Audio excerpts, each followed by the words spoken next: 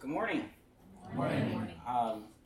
Thank you guys for getting up early and coming out, and it's already a beautiful day.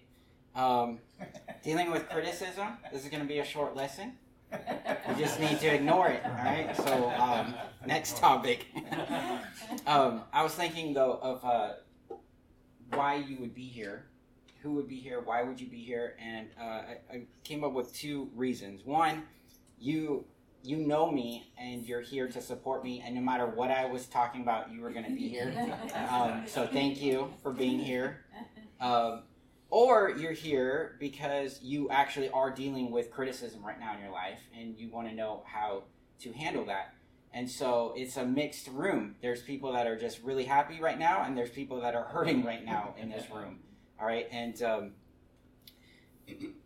when I lived here in California, and I was going to a church called Mack Road, I remember coming into worship on a Sunday morning, and I was greeted by a guy named Jerry, who recognized that I had shaved differently. I had this like little tiny patch of hair like this, little tiny, and he looks at me and he goes, "That looks great. That looks great, man." I'm like, "Thank you, Jerry." Shake his hand, and right when I go into the auditorium, there was an older lady, and Jerry's an older gentleman, okay? There's an older lady sitting right in the back, and she takes one glance at this new look, and she goes, "I don't like it." I'm like, this is hilarious. I just got one person saying, "It looks great," and then another person saying, "I don't like it." They don't like it. And that moment always stood out to me, and it was a powerful moment of you cannot please everyone. Yeah. You just can't. The only reason why we try to please everyone is pride. We think, I know the saying, you can't please everyone, but maybe I can. And that's pride, right? And that's something I've struggled with, trying to please everyone. And the truth is, I cannot. And once you realize that that is a reality, you cannot please everyone, it's actually very freeing. And so I ended up shaving half my face, and worked out great. Aristotle said there is only one way to avoid criticism: do nothing, say nothing, and be nothing. The problem with that is Jesus said we are to be light and salt. So this is not an option for us Christians. If we are to be light and salt, criticism just comes with the territory. And so years ago when I went through a preacher training, and my mentor happens to be here today, which is so cool, when I first started the training, he realized that I needed thick skin. How many of you are people pleasers? Is there any people pleasers? Yeah. A lot of people pleasers get into ministry, right? Because they love the Lord and they love people. Or they were tricked by the Lord, and they're going to learn to love people, right? So my mentor realized, okay, I need thicker skin, and this is the verse that he quoted to me. If you have raced with men on foot, and they have worn you out, how can you compete with horses? Right? If a little bump messes you up and gets you to take your eyes off of Jesus, and now you're wavering in faith. Like what happens when the real storms come, right? And I think he quoted this to me when I was trying to figure out, what Happy Meal I was ordering. I'm joking. That's a terrible joke. Okay, let's move on. So you can't escape criticism. It's everywhere, especially if you're online. You're gonna get all sorts of criticism. Just mentioning you're a Christian, you're going to get criticism because people have been hurt by Christians in the past, and as soon as you mention you're a Christian, you're on the front lines to get those comments. I've been a college minister, then a youth minister, and now a pulpit minister, and in every ministry I've been a part of, criticism is there. Just part. If you're in ministry, you know that you work with people, and not everyone is going to like everything you do. So I have seen entire ministries get shut down because of criticism. That's how powerful criticism is. it can get people who are blessed by God, gifted by God, and God wants to use them in the kingdom. Criticism can derail that and cause people to go, I guess this isn't, it's not for me. Like, it just hurts. Criticism can really, really hurt. If you are a leader and a people pleaser, it can stunt your growth as a leader, because you can get to a place where you're afraid to make the right decisions because you know, oh, that's going to anger so-and-so. And so you can get in this rut, and it can kill your joy. I used to be a people pleaser. I'm not anymore, if that's okay with you. But I have been a people pleaser, and it's still in my nature to want people to like me and like what I do. And I have found that to be the leader Jesus wants me to be, I have to be okay with some people not liking what I do and liking me sometimes. And that will always hurt. But there are ways that we can move forward and have a great ministry, even while people don't like everything you do and don't like you. It is I know it's possible. All right? Criticism will always hurt, but I'm going to share today some things that have truly helped me. So, honest criticism is hard to take, particularly from a relative, a friend, an acquaintance, or a stranger. Criticism is just really hard to accept. Now, I don't know if we get sound in this room, so we'll see here. We don't get sound. Oh, that's sad. Okay, well, this is one of our elders. My attitude is I'm 100% all the time, Okay. and so I put a lot of time into it. And we were having some issues with some of the engineering, and we had a problem. They always like to blame it on quality.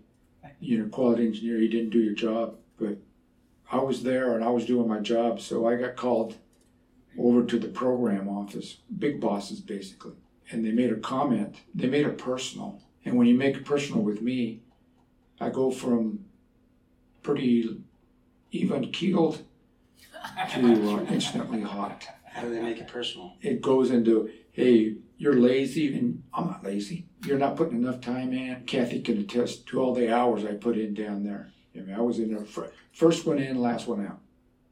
I can also testify. This is one of our elders where I preach, and he is such a hard worker, and he really is. And he was a Marine, so that says a lot too.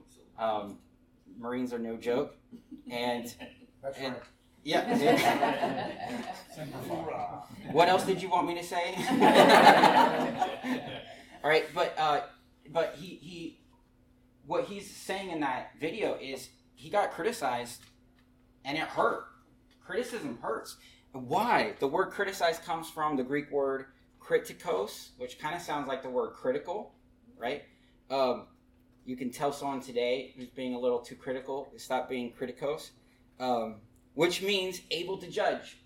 We do not like being judged by people in a bad way, in a condemning way. It first appeared in English in the 16th century.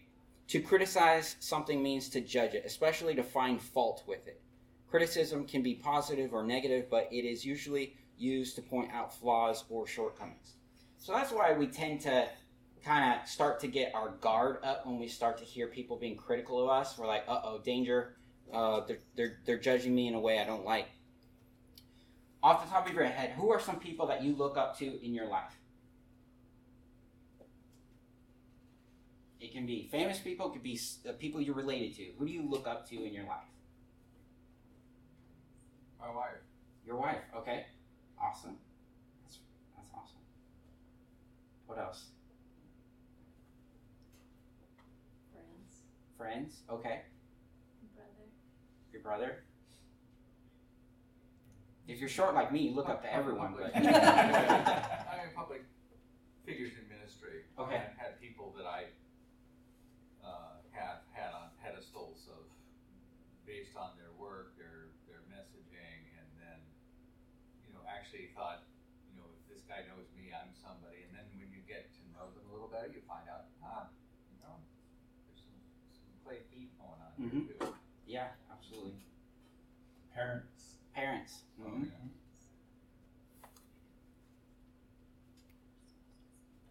So the correct answer was Abraham Lincoln. I'm joking. Yeah, so none of the people we look up to had 100% approval ratings. No one. And that is really encouraging. The people we look up to have critics. The people we look up to have people that hate what they do and don't like them, right? And that is surprisingly really, really encouraging because that's true for us. That's true for us. What's your favorite ice cream? This is not a trick question. I'm going to write. Mint chocolate chip. All right. Gold Mint. medal ribbon. All right. I'm just going to use spell the words I know how to spell. Java chip. Oh, okay. You bet. I think that sounds cool. Chocolate. All right. CH stands for chocolate. All right. Pistachio. Okay. SP stands for that. Vanilla. Vanilla. V stands for vanilla. Like, man, you can't spell anything. I am dyslexic. That's a. I love all the ones on the screen. What's that? I love all the ones on the screen. On the screen? Oh, over there. Oh, yeah. Okay, so strawberry. Pralines and cream is good. Praline. Oh, That. This is strawberry. All right. Now, out of people's favorite flavors, is there any flavor on this wall that you particularly don't like? Mint. Yeah. Gold. Strawberry. What I else? don't like I don't like mint. Okay. Yeah. Pistachio. Yeah. All right. I love mint. Any other flavors? Java chip. Does anyone not like Java chip? All right. Never tasted Java. Oh, it's the best. Anyone not like chocolate? No. Okay. Anyone not like vanilla? Yeah, okay. Okay. I was like, oh, please, someone not like it. Otherwise, this is gonna ruin my. You know what? I'm gonna say I don't like this one. Okay. But here's the point. We all have different flavors, and if you go out to eat and you order ice cream, you don't get mad at the person who orders a different flavor of ice cream. Why? Because we've learned that people have a different palate. People have different tastes for things in art, in music, and praise God, we have all these varieties. It would be wrong for me to be like, everyone has to love country music. You just have to. It's the only way Jesus, sang. Or everyone has to love rap. Like, we have these differences, and we shouldn't get upset when someone's like, I don't really like country, or I don't really like rap, or I don't really like vanilla, because we just understand we have this different palettes. That has been so helpful because I used to believe that there was only one kind of preaching. There's only one type of style that works. Now I realize we need as many styles as possible out there to reach a wide audience, right? We need people that are more stoic. We need people that are more animated. We need people that are more soft. We need people that are more loud. We need the whole gamut to reach this world. And I don't get upset when my style isn't someone else's palette. It would be wrong for me to be like, you have to like chocolate. If you guys don't like chocolate, get out of this room, And then we would have one person leave, which would be sad. So that knowing that people have different tastes, and it's okay for people to have different styles that they really gravitate towards and gravitate away from, helps me not to take things so personal. It is perfectly fine. You do not have to like my preaching or my style of teaching. You don't have to, and that frees me. I am not, and I'm still a person that likes people to like me and like what I do, but I'm free. I know that Jesus designed me in a certain way, and I just need to grow in that way. All right, so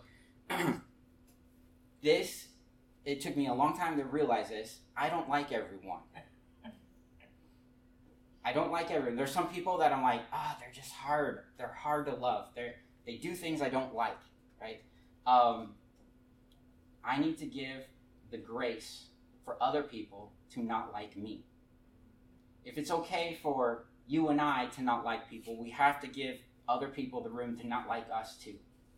They have different palettes. They have different styles. They have different ways. And life is so dynamic that some of the people that don't like you now, they might learn to like you later. So you got to give them that grace, that room too. There's some people that when I first met them, I'm like, their first impressions were really bad. But over the years, as I've gotten to know them more, I'm like, I kind of like my mom. I'm joking. My mom's here. My mom's here today, so I had to. I got my tall jeans from my mom right there. In fact, I think there's only 2 people that I'm not related to in this room. All right, so I want to talk about David.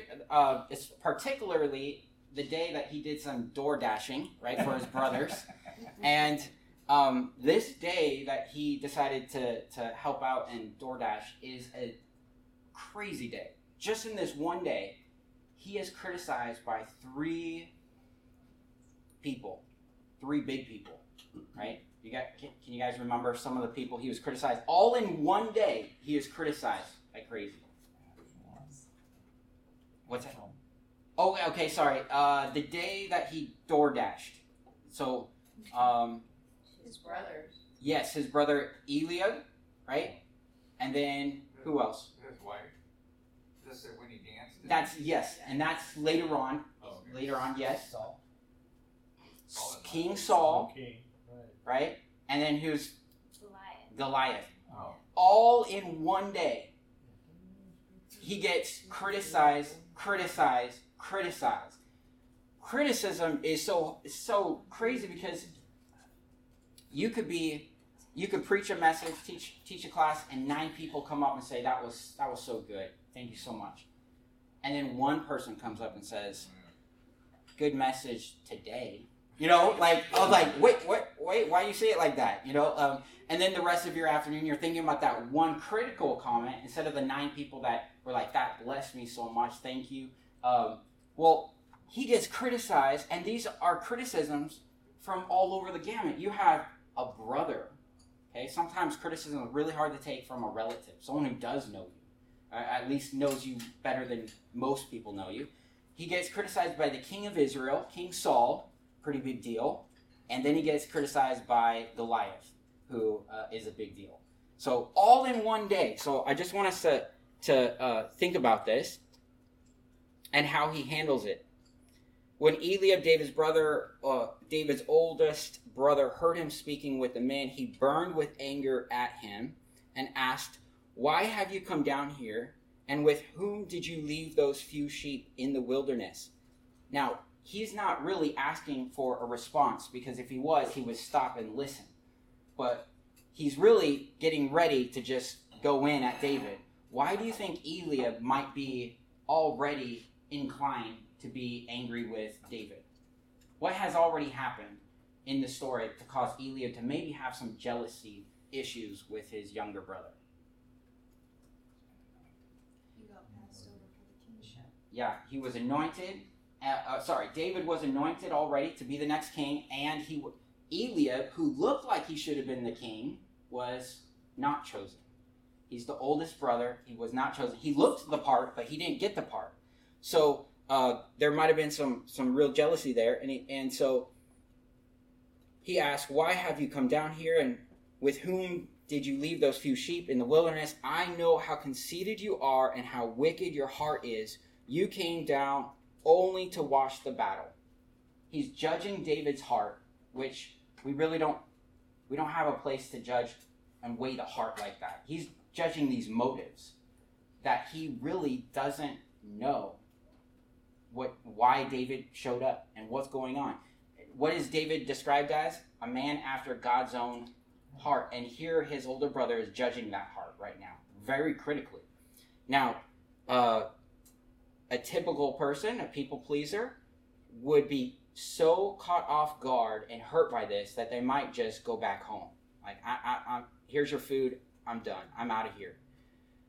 But David is so passionate about a bigger narrative than the narrative of me, my life, what's going on to me, who's attacking me, who's hurting me. David is so passionate about whose narrative? God's. And whenever we start to feel that we're not getting the praise we need, or we're getting too criticized by people, one of the things we need to do is get a little break and be recharged by the bigger narrative. This is not about me. This is about God and his narrative. David is so passionate about the Lord. All right. So we already talked about that. Okay. So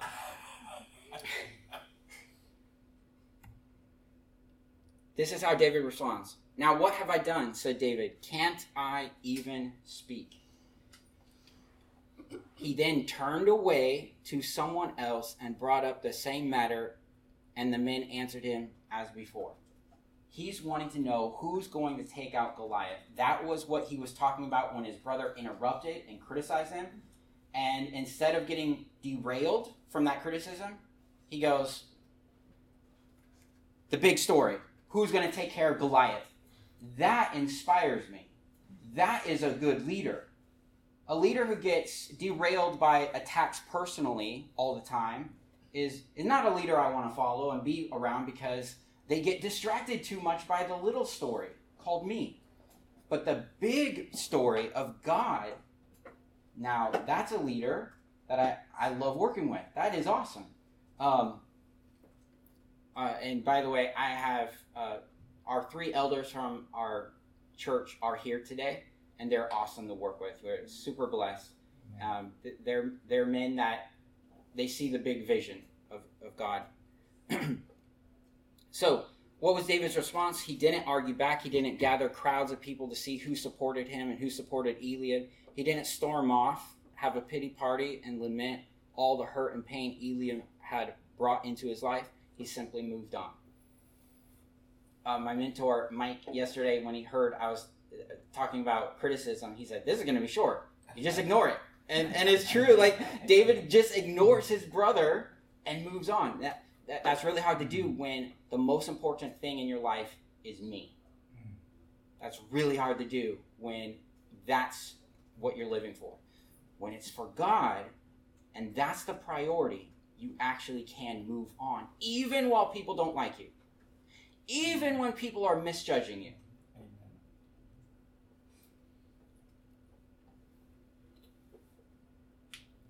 King Saul looks David over, and David does not look like he's a warrior ready to battle Goliath, and says to him, you are not able to go out against the Philistine and fight him. You are only a young man, and he has been a warrior from his youth. Again, this is criticism. Dude, I'm looking, you can't do this. Nope, you do not look the part. I'm sorry. Criticism. Now, some people, they get criticized by Simon Cowell, and they're done for. Like, that hurts. Okay, he doesn't believe in me. I'm going home. But David responds because he gets his sense of worth and value from God, and knows that if God is with him, he's going to be able to do this. So he explains to Saul that he's already had battles leading up to this one, and the Lord is the one who gave him the success there, and the Lord will give him success now. What is David doing? He's looking at the big picture. He's not saying, well, I've been successful, so I'll be successful again. He's looking at God, bigger picture, and he says, God can give the deliverance today. And then we're kind of just going to the places where David is criticized. So Goliath looked David over and saw that he was little more than a boy, glowing with health and handsome, and he despised him. He said to David, am I a dog that you come at me with sticks? Which is a great analogy. It's kind of funny how fighters can be good at, like, poetry, like Mike Tyson, and or Muhammad Ali, right? They had these poems about who they were fighting. Am I a dog that you come at me with sticks? What a great picture. Imagine a big dog with a little twig in its mouth. Like, that's what you're bringing me? Like, this is nothing, right? And the Philistine cursed David by his gods. Come here, he said, and I'll give your flesh to the birds and the wild animals. This is a giant talking to David. The next verse should have said something like, David needed another set of underwear.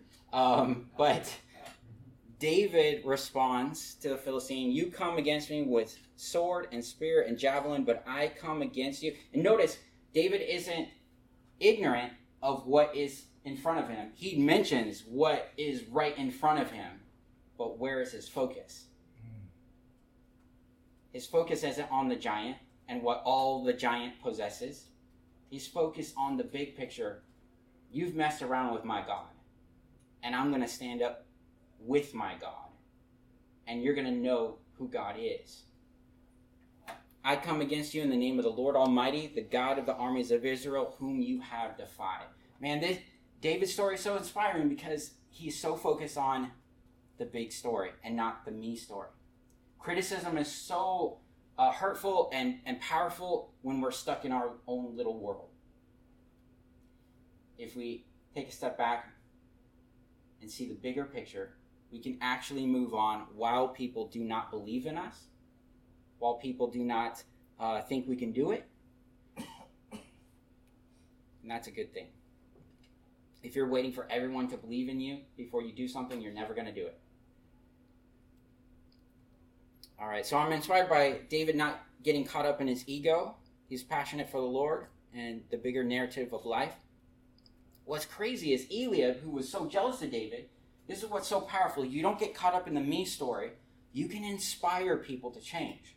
And I believe Eliab is one of those people that ended up changing. The scripture says later on, David left Gath and escaped to the cave of Adullam. When his brothers, and that would include his older brother, when his brothers and his father's household heard about it, they went down to him there. All those who were in distress or in debt or discontented gathered around him, and he became their commander. That's pretty powerful. Eliab is like, I know why you've come down here. You have this wicked heart, and I'm never going to, it just, And then now he's like, I think you're going to be my king. My little bro is going to be my king. That would have turned out a lot different if David was stuck in the me story. But because he was focused on the bigger story, I think his older brother was able to see that. Wow, he really does have a different heart than I thought he had. How did Jesus handle criticism? He was called demon-possessed, a false messiah, Beelzebul, a raving mad, a drunkard, a liar, a glutton. He was criticized by religious authorities, Roman authorities, his own people, his disciples, and his relatives, his brothers. He dealt with criticism. And he says this, if the head of the house has been called Beelzebul, how much more the members of his house? So Jesus never promised that being a disciple of his was free of criticism. He actually says, guys, you see how they're attacking me? They're going to be attacking you. So he doesn't paint any, he doesn't sugarcoat anything. He really warns us that this is part of Christianity. You will be criticized, and it just comes with the territory. The student is not above the teacher, nor the servant above his master. One of my problems was, I didn't know it, but the pride of life, arrogance, thinking, I know that Jesus had haters, but maybe not me. That's so crazy. I know Jesus had haters and people didn't like what he did all the time, but maybe people can like me and like what I do all the time. That's the pride of life. That's arrogance. There's no way, there's no human that has ever been able to have that 100% approval from everyone. Jesus even had a warning. Woe to those who, when everyone is talking well of you. There's definitely something weird going on,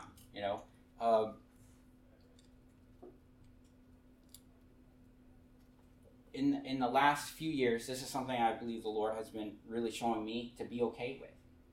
God never promised that in your ministries, you're not going to have a Judas. Sometimes people will throw out entire ministries because they find a Judas. Like, oh, that ministry must have been bad because there was a bad apple there. Throughout the whole thing. You would have to throw out the ministry of Jesus if you did that.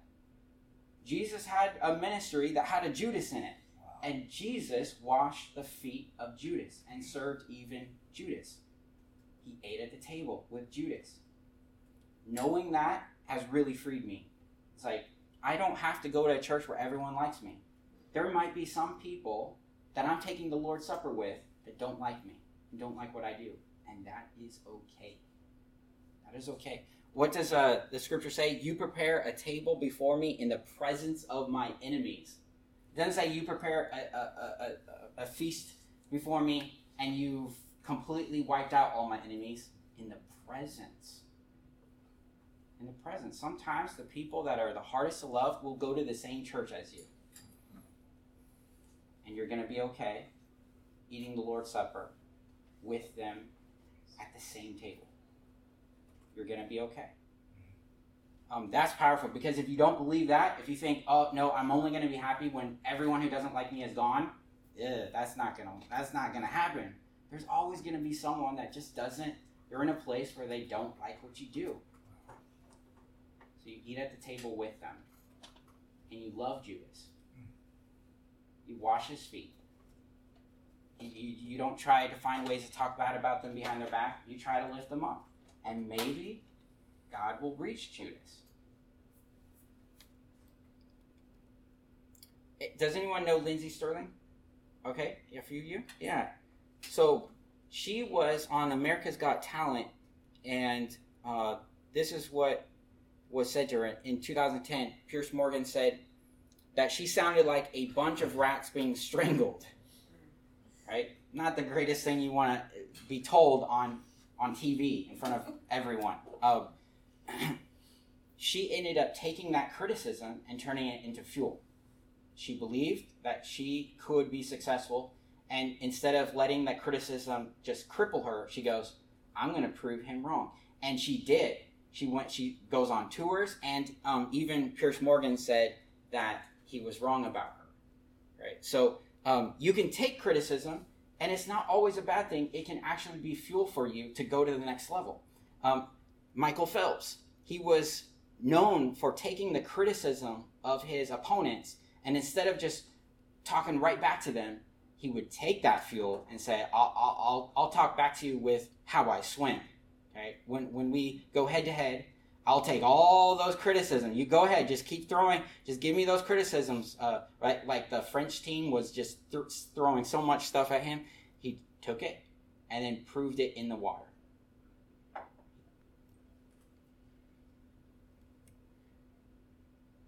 It is God's will that by doing good you should silence the ignorant talk of foolish people. God wants us to silence our enemies, but by doing good. Right? You know that I'm dealing with criticism when my biceps get bigger. Okay? Seriously, when you are being criticized, you're going to have extra adrenaline, and there's two things you can do. You can either stay on your bed and just toss and turn and be angry and just fuming over what that person said about you that was wrong, and now your heart rate's going up and your health is deteriorating, or you can take that extra energy and go use it productively to get in shape, to go on a walk, go on a jog, go to the park, go on a hike, do something with that extra energy that's positive. All right? Because you will have, it's funny, the pandemic hit. Before the pandemic hit, I was going to the gym 2 to 3 times a week. I was getting in really good shape, and then the pandemic hit, gym shut down, and I just wasn't finding motivation to keep working out at home. So I gained weight back, and then as the pandemic started to subside, I still wasn't very motivated to get back into working out again. And then someone criticized me. Seriously, I got criticized, and it was very painful. But you know what? It got me motivated. And I used it for good. I did not figure out ways to use this extra energy to get back. I was just like, hey, I actually want to go work out now. I have this extra energy. I'm going to the bar. I'm going to go work out. And so use that criticism as fuel for good instead of letting it eat you up from the inside. It doesn't have to. You can use it to better yourself. Accepting constructive criticism opens your heart to the paths of life. Oh my goodness, it's 8:42. All right, hold on. I want to get to another. Okay, what if there's truth to the criticism? What if there's truth? Well, if there's truth, Proverbs 15:5 says, "Only a fool despises a parent's discipline. Whoever learns from correction is wise." Choose to learn what you can from that criticism, right? We're going to have to...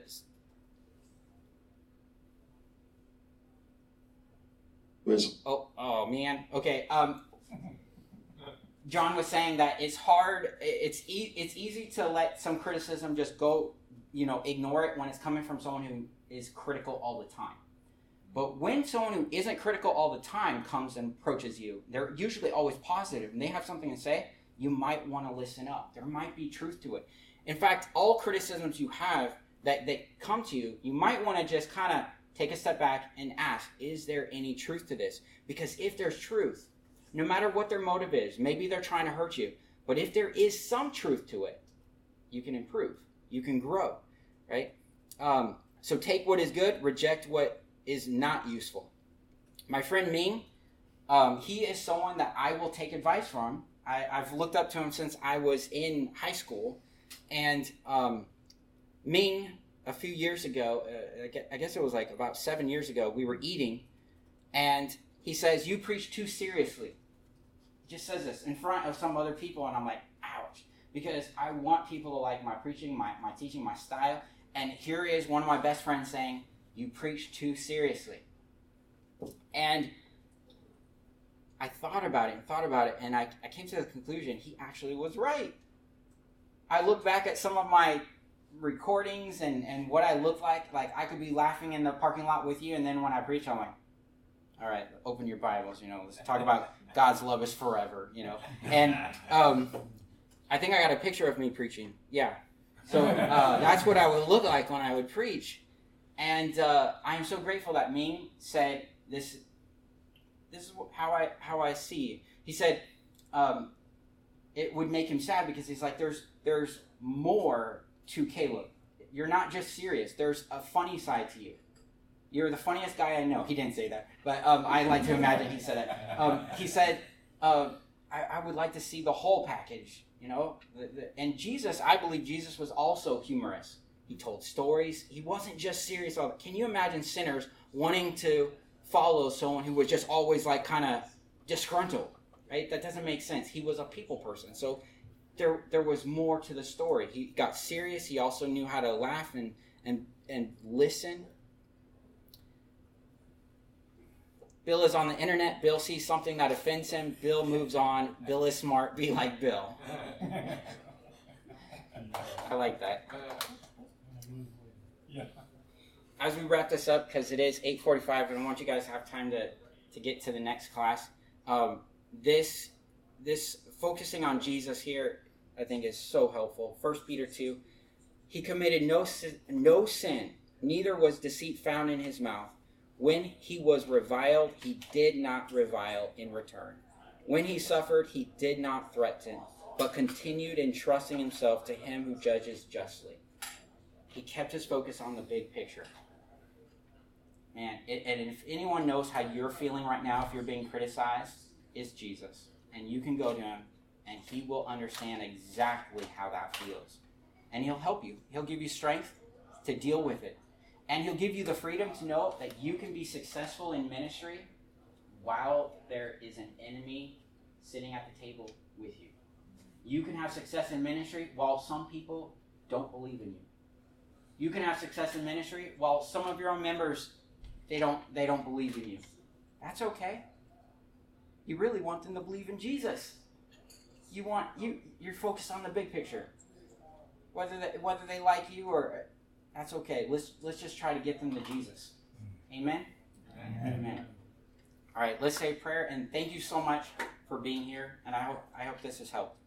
Our Father in heaven, thank you so much for everyone in this room, and thank you for the Pepperdine lectureships. Please let everyone who's taken time to come here be so blessed and refreshed and go home excited to serve you, God, and to spread your love to people that don't know you. God, thank you so much for what you're doing and what you have done and what you will do. In Jesus' name we pray. Amen. Amen.